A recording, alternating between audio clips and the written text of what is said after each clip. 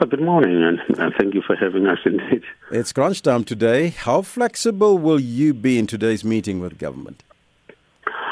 Thank you for the question. Indeed, negotiation is about give and take, and you approach the negotiations. For example, that's why from the 1st of March, we've been very flexible, allowing the Department of Public Service and Administration time to ask whatever question they wanted to ask.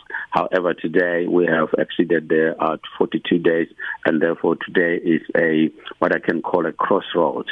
If the government does not review the mandate, we will declare a dispute indeed, because we have been very flexible and very reasonable up to so far. What were you reading from the negotiations that resumed last week on the 15th of the month, and what were the outcomes of those meetings with the employer, and what is your feeling about it? Last week's meeting, again, it was one of those very frustrating moments where you realize that the department is not coming to the party honestly presenting, accurate and reliable information. So it was, again, buying time. But of course, it's one of those tactics that the other party can use, and that's what we read. It was just a buying time to frustrate the negotiations and so forth. So that's why this week's negotiations must be very different. We expect a revised offer, or we will then follow what the law prescribed for us to follow.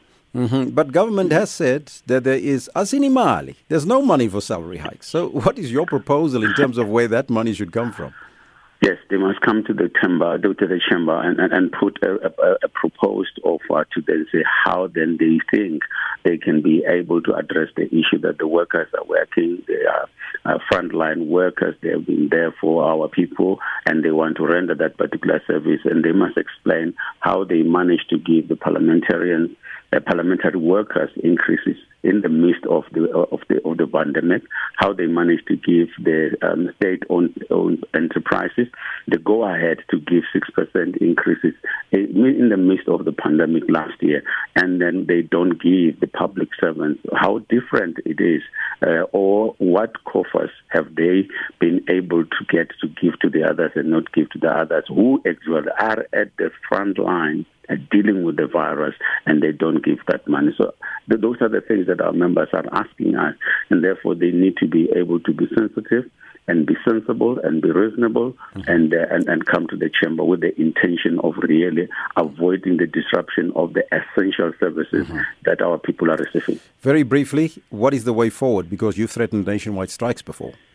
The way forward is that today, if they don't revise their offer, we have given our mandate, our negotiators, our mandate to declare the dispute, and therefore it will go through conciliation, and then we will take it from there, because we have to follow the prescribed procedures. Thank you, sir. That was the convener of COSATU Public Sector Union's Joint Mandate Committee, Mogoena Maluleke.